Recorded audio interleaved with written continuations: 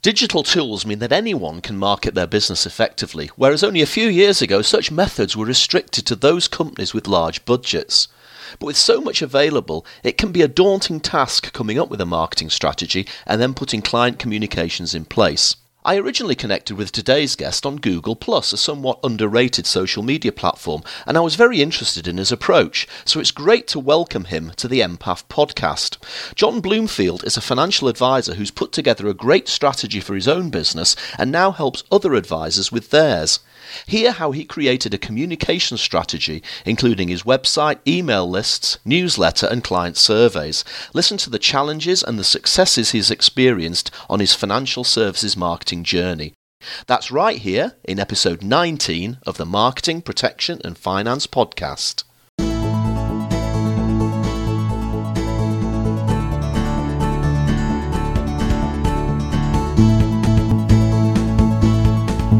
Hi, it's Roger Edwards here, and you're listening to the podcast for providers and advisors looking to share business ideas and inspiration in the world of protection and finance.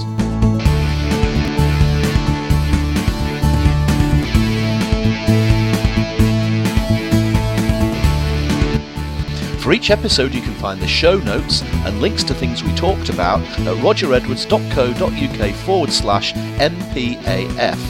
So let's get on with the show and prepare to be inspired. So let's get started. I'm delighted to introduce you to my guest today, and he is John Bloomfield. John runs Bloomfield Financial Limited, a company within the Sesame Network.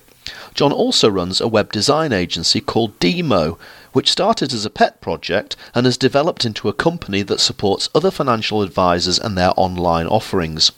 He is best known in the advisor community, however, as Demo, for having set up Sesame Forum, an online community for advisors within that network to chat anonymously about concerns and support each other with their business. So John, welcome to the Empath podcast. Thank you, Roger. How are you today?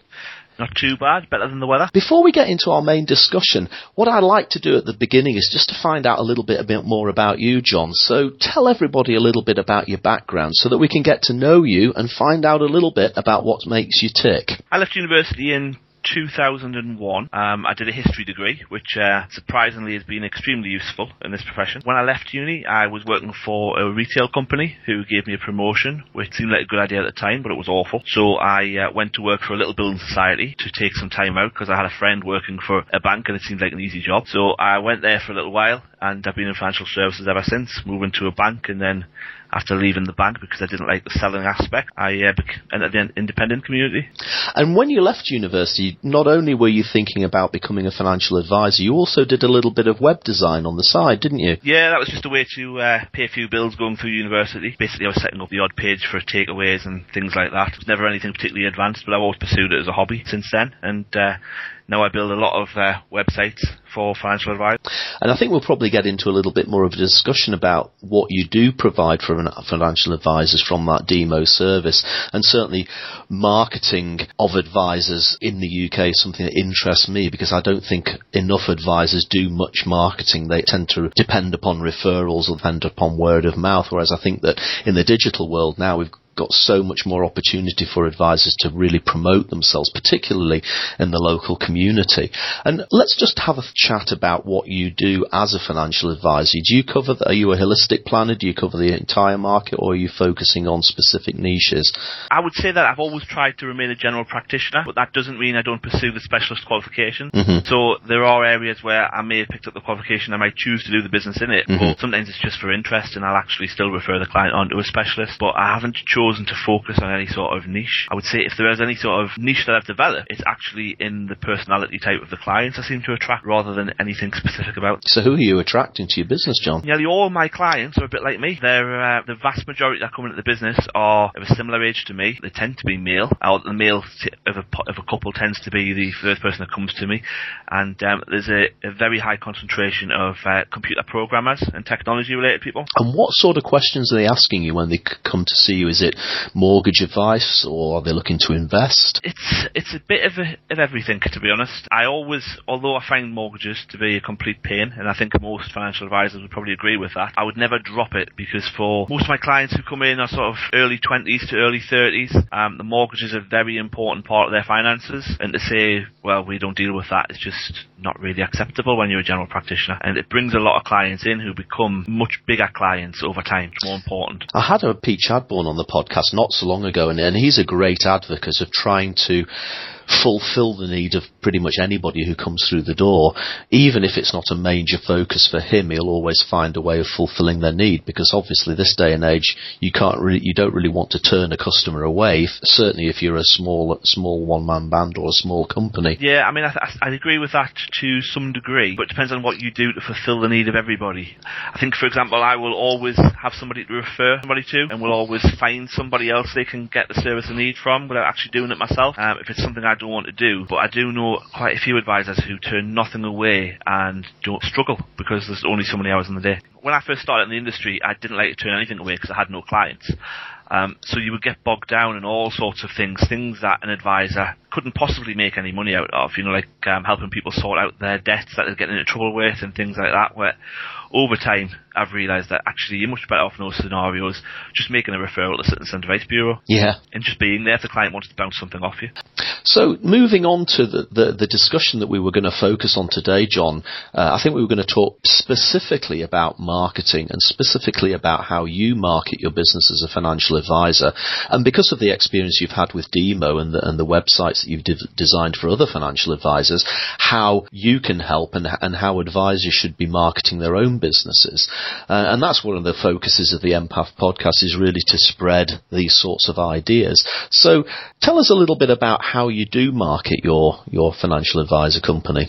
Yeah, I mean, it's sort of a long journey to get to where I'm at, really.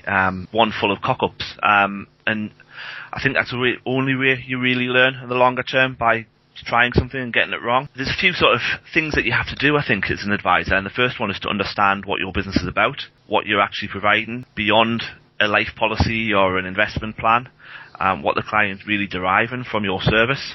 And I think it's sort of building your foundation. Once you get to that sort of stage where you can understand what your business is and what you're offering, then you can think about marketing it. If you just try to market it until you really know what you're delivering to the client, then you're not going to get very far. It's a bit cliched, but that's effectively your vision statement, isn't it? I am here to deliver this to these customers, and then you can build your messaging around that sort of structure. Yeah, it is, but it's in all marketing books. But I think, for me personally, I found it extremely hard to get there. I would say it took at least 9 years to reach the point where I really understood what I was delivering for my clients. And what did you write that down, or was it a trial and error process to get to that point? Really, it came from customer surveys. I've always surveyed clients to find out what they think, both active and non-active clients. And I think over time I started to build up a picture of exactly what it was they valued. And it was really just peace of mind. That's all people are really buying from me. Once you've got that vision and that statement and that direction, what have you then done to take that forward to promote yourself to your potential customers and indeed your existing customers? Yeah, well, I think there's a few things that advisors have to accept. I think the first one is that financial advice isn't a saturated market. Not everybody has a financial advisor. So if you're going to market yourself, don't bring yourself into the I'm cheaper than him sort of scenario. Very few advisors you speak to will ever have competed against another advisor for business. So there's no need to sort of draw yourself down that. It's something that a lot of people do, and it's something that I did do at one point, and I definitely try to avoid it now. You've got to recognise that people don't buy financial products for logical reasons. They buy everything based upon emotion. So don't waste your life trying to construct logical marketing propositions, because they just fall on deaf ears most of the time. And brand awareness, brand identity campaigns, tried those. I think they're absolutely pointless unless you're targeting a particular niche. So, from my perspective, your existing clients are your most valuable asset within your business. You have to build sort of a communication around your existing clients that draws other people into it, whether that be by the existing client referring you or via social media. Blogging has always been my main source of new business and new client inquiries.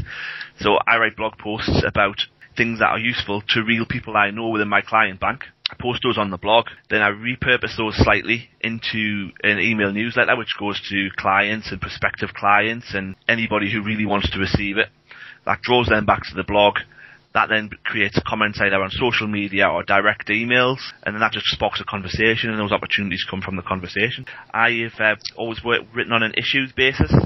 I try not to overly geographically target, because I don't mind dealing with clients via Skype and Google Hangouts and things like that. I've done it for quite some time, mainly because I've got a couple of employers who I run GPPs for who have employees based all over the world, and face-to-face meetings are not practical.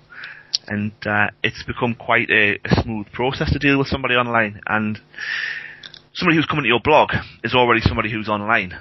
They tend to be comfortable with doing things online.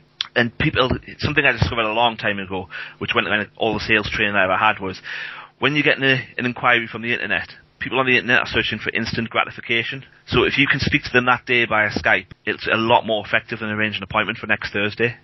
Absolutely, and that's why people want you to reply to a tweet almost instantaneously, or an email almost instantaneously, because if you leave it any longer than that, they'll be off somewhere else. Yep, when I started, I was working for a bank, and they gave me a lot of sales training, and one of the most important lessons that they taught you, that they thought were important, was never give the customer what they want until they're about to leave. So if a customer would come in for a mortgage appointment, you would spend best part of an hour talking to them about billings and contents insurance, mortgage payment protection, life and critical illness, and only at the end would you talk about the mortgage, the thing that they actually came in for. When I went to work for an independent financial advisors, they were buying leads off the internet, and we were all trying the same approach. You know, you would try and arrange a face-to-face appointment. You would go and sit down with the client because they were bought on a geographical basis, so they were close. You would try to sell them like that, and the conversion rate on them was absolutely terrible. This went on for quite a long time. And then I decided one day that really it was eating up far too much of my time, so I would still receive them, but instead of going to see the client and going through everything, I would have a 5-minute phone call with them, do a basic fact find and send them a mortgage quote and not mention anything else. And my conversion rates went easily triple what they were overnight. And is that because you didn't inundate them with so much information? So the traditional model, from what you're saying there, is that you talk about pretty much everything: life cover, critical illness, income protection, savings, investments, and then you hit them with a mortgage at the end. If that was me, my brain would be leaking out my ears by that point. No wonder the simpler approach tends to convert more. Yeah, I mean, I think it works in the banking environment because the customers come in, they're sitting down with you, they've taken time out of their day, they've sort of arranged the appointment themselves, so you can go through everything, where in the bank they feel if you give them, or they did feel, I haven't been there for 10 years, so I shouldn't say they still do, if you give them the mortgage, the information they came in for, they'll be gone, out the door, and that's the last you'll ever see of them until they want to apply, and then you've got to try and do everything else afterwards. But the approach I found with people that have come to you via the internet, they want an instant answer. They don't want you to come and see them in a week and then spend an hour going through it all. They're trying to gather information. They're doing it as quickly as they can. So the approach that I ended up taking was just give them what they want and be willing to speak to them later if they want to. So it was, here's your mortgage quote. That's what you wanted. You'll have it the same day you asked for it, rather than waiting until you see me next week and then me going away and then constructing the mortgage quote for you. If you want to come back to me. We'll do your mortgage. As we're going through the mortgage process, I'll say, and you need to think about, and then we'll move on to all the protection and all the other bits and pieces that go along with a mortgage naturally. And how did you come up with your fairly online business model? So you've got a website, you've got a blog, you draw customers in using that blog. Was there a light bulb moment? Take us through the story. It sort of goes back to finding the foundation of what you want to do. I mean, the fact that I'm online came down to nothing more than cost. It's a lot cheaper to market online than it is to buy any other medium. But I read a book.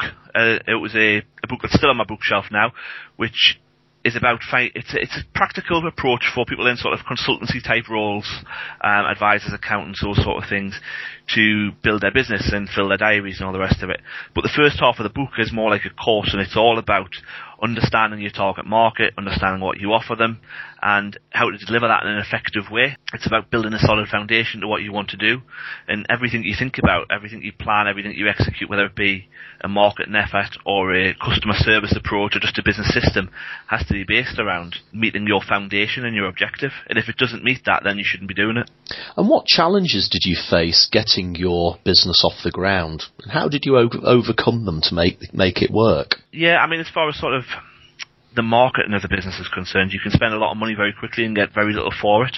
So it's about trying to do things slowly, trying to do things properly, building a client bank. I mean, when I came from a banking background, I had no clients whatsoever. And if you spoke to anybody, I went to work at a bigger firm. I had 6 or 7 advisors at the time. It was one of the bigger firms in the area. And if you spoke to any of them about how they acquired their client bank, it was always, well, you do this or you do that. And the first thing you would realise was, yeah, that was fine 20 years ago, but the regulator wouldn't be happy if I was doing that now. So you couldn't do those things. So it just becomes a case of constantly being slow and building and doing little bits and pieces and bringing in people you know and working from that, and then the referrals and building on with it.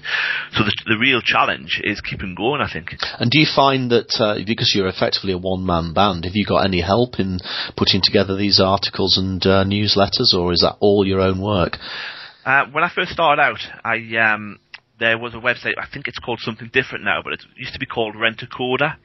And basically it was an exchange. You know, you would say, I need a job done, this is how much I'm willing to pay for it, and pretty much any skill in the world would turn up and say, I can do it for you. Some of them would be good and some of them would be bad. And I had read the Tim Ferriss book, The 4 Hour Workweek, about delegating everything out as much as you possibly can. And I used sites like that to delegate as much as I could. And the one thing I found that you really can't and shouldn't delegate is your own voice. Any communication that you're making with a client, whether it be a newsletter or a blog or something along those lines, or even an email to them, it should be your voice. The second it's not, they seem to notice and switch off.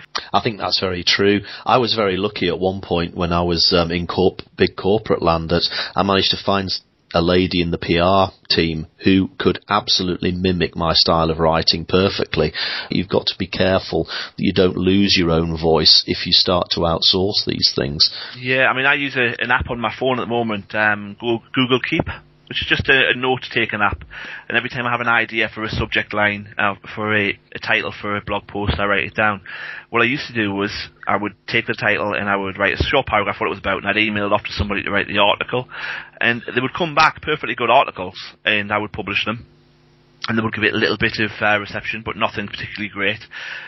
But then as soon as I wrote one myself, even though being dyslexic, I was always a little bit paranoid about sending out written work. And they would often have a lot of typos in them. I would get a much greater response to them, usually in the form of clients emailing back and asking further questions and starting conversations about things. And I've never really been able to point down exactly what the difference is, but there is obviously some sort of real difference. I find a great piece of software, my wife first bought it for me 10 years ago. It's Dragon Dictation. And when I did have it 10 years ago, I just couldn't get it to work. It wasn't very intuitive, but I recently started using it again, and it's remarkably intuitive now. And effectively, you can just sit back in your chair, close your eyes, put your headphones on, and start talking. And when you open your eyes, everything you've said is on the screen, and it even has a pretty good go at putting the punctuation in as well. And then all you have to do is edit it. Yeah, I've used it before. It's a good way of getting down the conversational style. I haven't used it in quite a long time, but it did used to take a lot of editing. I think it was my accent as much as anything.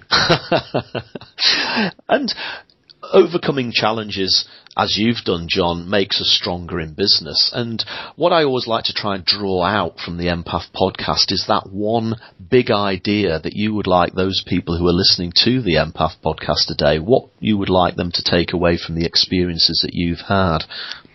Yeah, I mean, if there's one thing that I would say to any financial advisor who's trying to grow their business in any way, shape or form, it's to start an email client newsletter and actually write it yourself. It doesn't have to be great, it doesn't have to be massive, it doesn't even have to have graphics in it if you don't want to. It just has to be from you to your clients, providing relevant information. And that's to your existing client bank, so what would you do?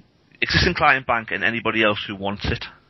And how would you create that newsletter? Just use Word and then email it, or would you use a more structured package?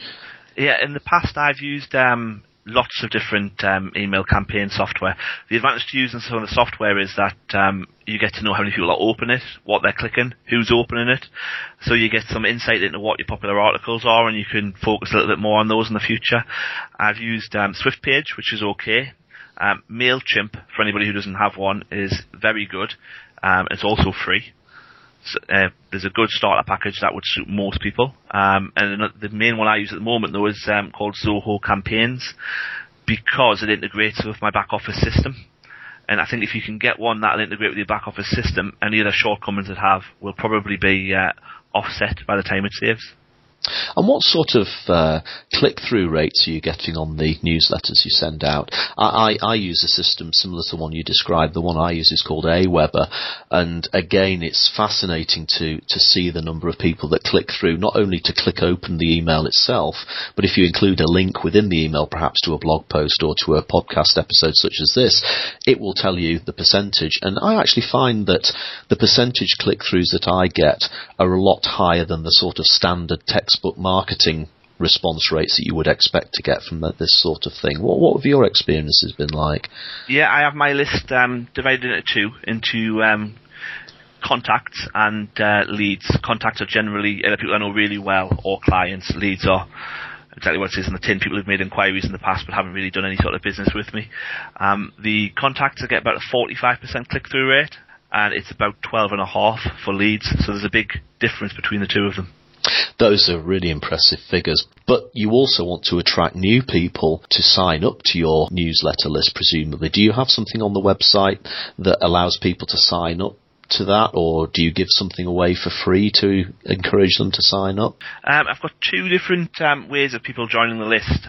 There is a simple form to fill in when you're on my blog, and there is another website, but this one hasn't been particularly successful, which I trialed for quite a long time. I wrote quite a comprehensive guide to ISAs and launched a separate website called the ISA Advisor, which basically you went straight to the website, you could sign up, and you'd get the brochure. Well, it's probably more than the brochure, it's about 55 pages, direct to your inbox, which told you anything you could possibly need to know about ISAs. I sort of promoted that using pay-per-click as an experiment through Google AdWords. It's been successful and unsuccessful.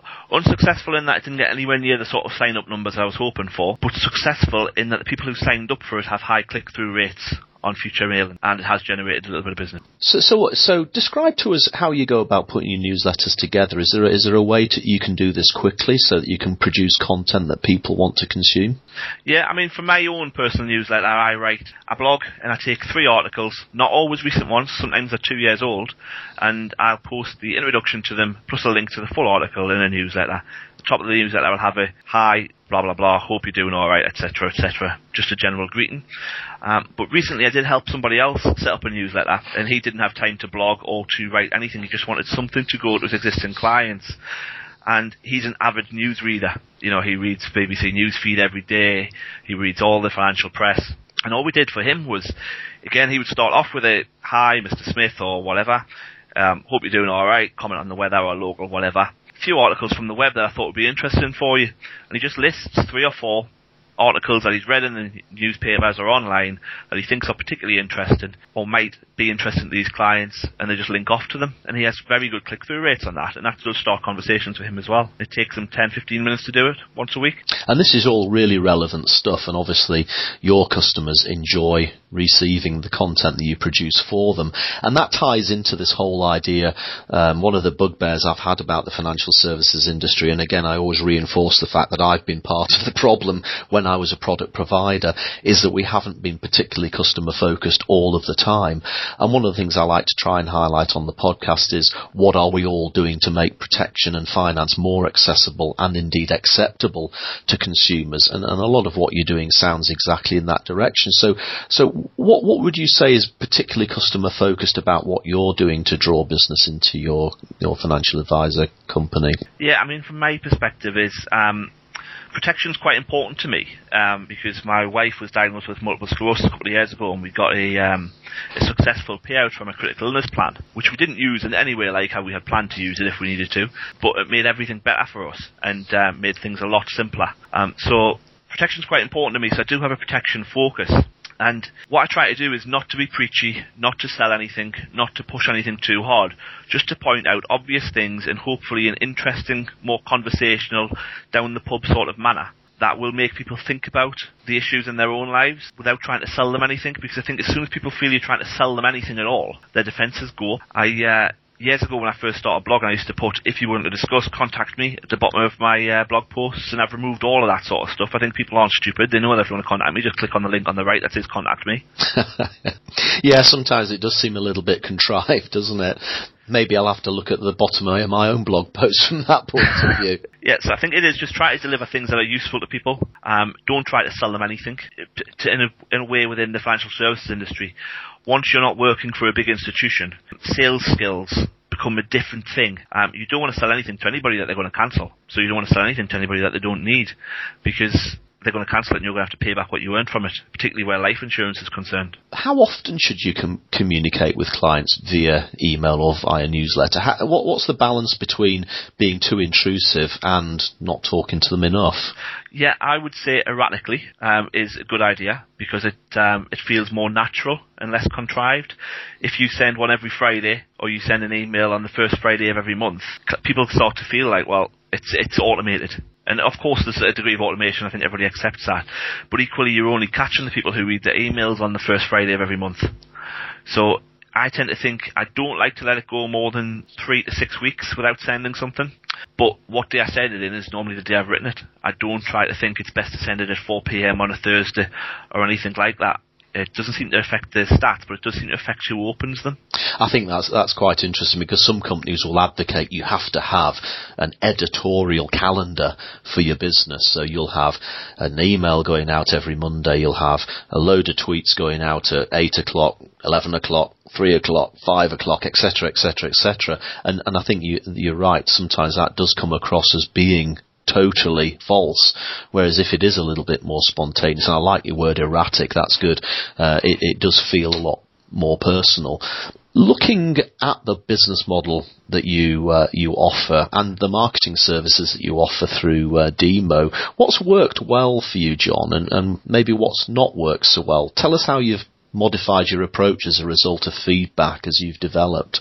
Yeah, I mean, without taking newsletters aside, one of the most useful things I've ever done is to regularly survey clients. Taking client feedback is really important, so I always survey my clients. I have 2 sort of surveys, one that goes out once a year, which allows clients to feedback totally anonymously and allows them to abuse me if they wish without me knowing it was them. So you will get things in there that you wouldn't necessarily have been told, and every time I complete a little bit of business for a client or an engagement of some sort, they always get a specific feedback sheet, which is an online survey which takes 2 minutes and they can fill in from their mobile phone if they want to, which allows them to let me know how that bit of business went, and so I can improve things there. So taking client feedback is the most important thing. But when it comes to sort of marketing the business, always bear in mind what the clients have said, but they won't always tell you everything that you need to know. All clients will tell you that they made their decisions on why they bought something or why they took out a policy for logical reasons. I genuinely believe they never ever do. Protection is always bought out of fear to some degree, and anything concerning growth or wealth is always bought out of a sense of greed.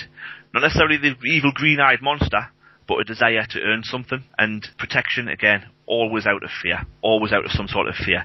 The regulator and the industry generally don't really like us to market to emotions, but from my own past experience, genuinely it is emotion-based marketing that brings results. That's a really insightful comment, and I think you're absolutely right. We are emotional animals after all, so how can we avoid using emotion in how we promote products that we want people to buy?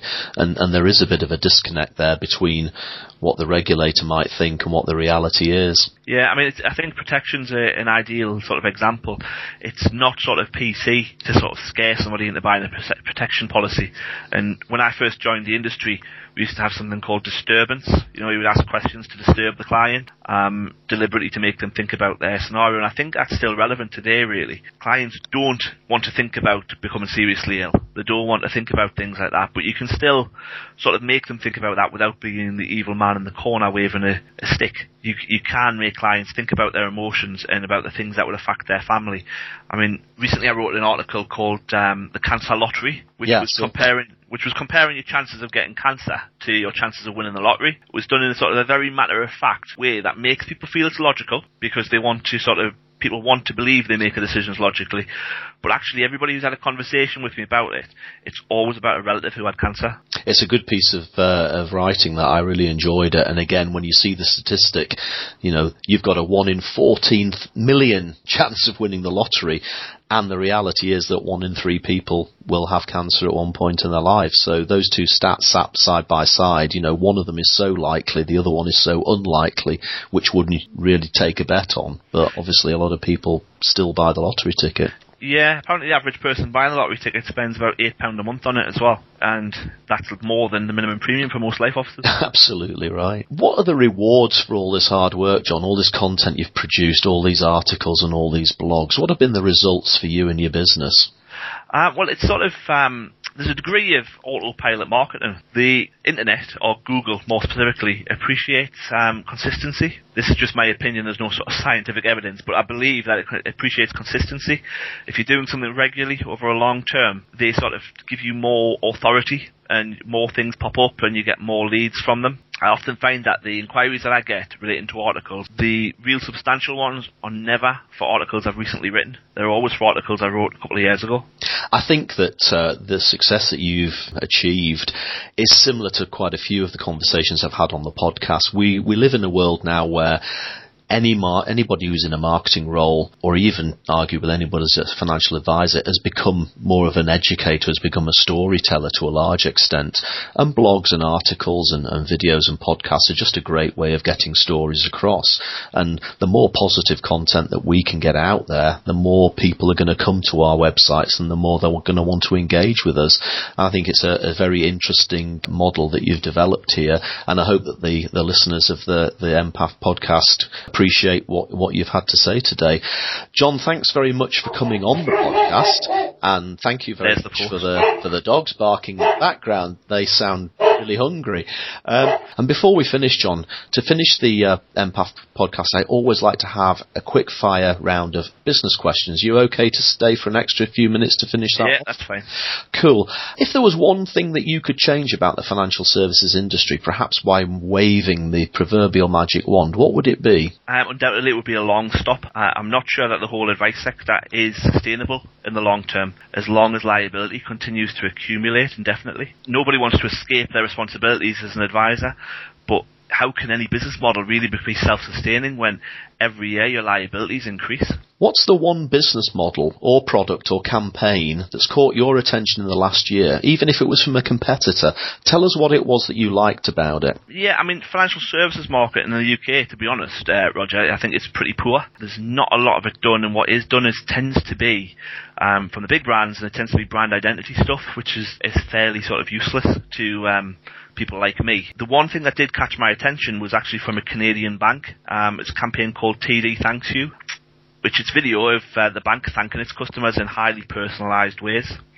They never discuss their products in any way throughout the whole campaign. It just goes to build an emotional feeling towards the bank.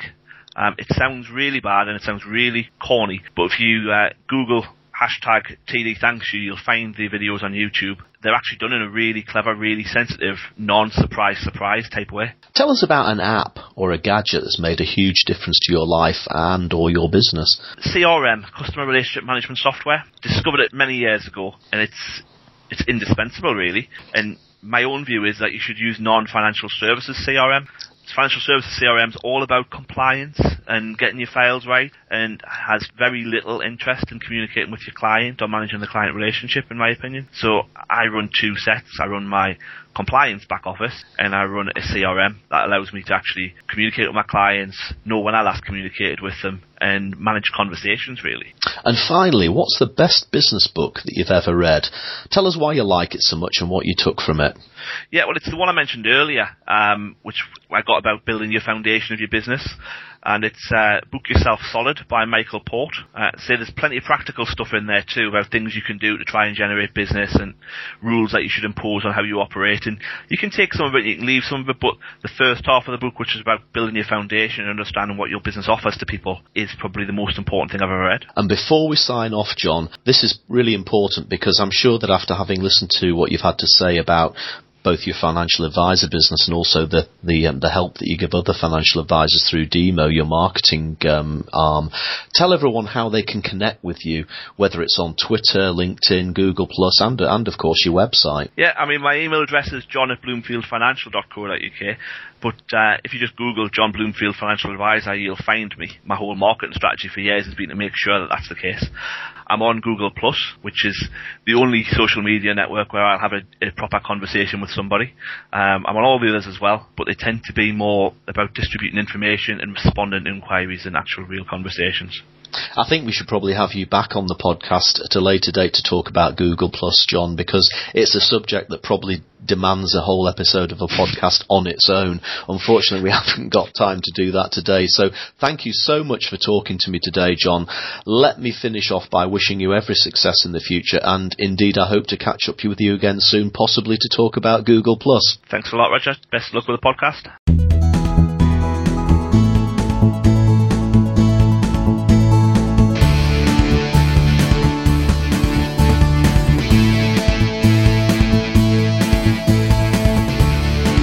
Thanks for listening to the Marketing, Protection and Finance podcast, also known as the MPAF podcast. Do please look at the show notes at rogeredwards.co.uk/MPAF for links to the apps and books and topics we discussed. If you enjoyed the show, I'd be grateful if you would leave a review on iTunes. Simply visit rogeredwards.co.uk/iTunes and leave a comment.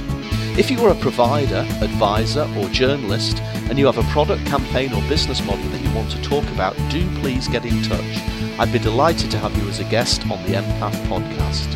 And before we go, just to remind you that nothing that my guests and I talked about on the show is intended to be financial advice of any kind. It's just our thoughts and opinions, okay?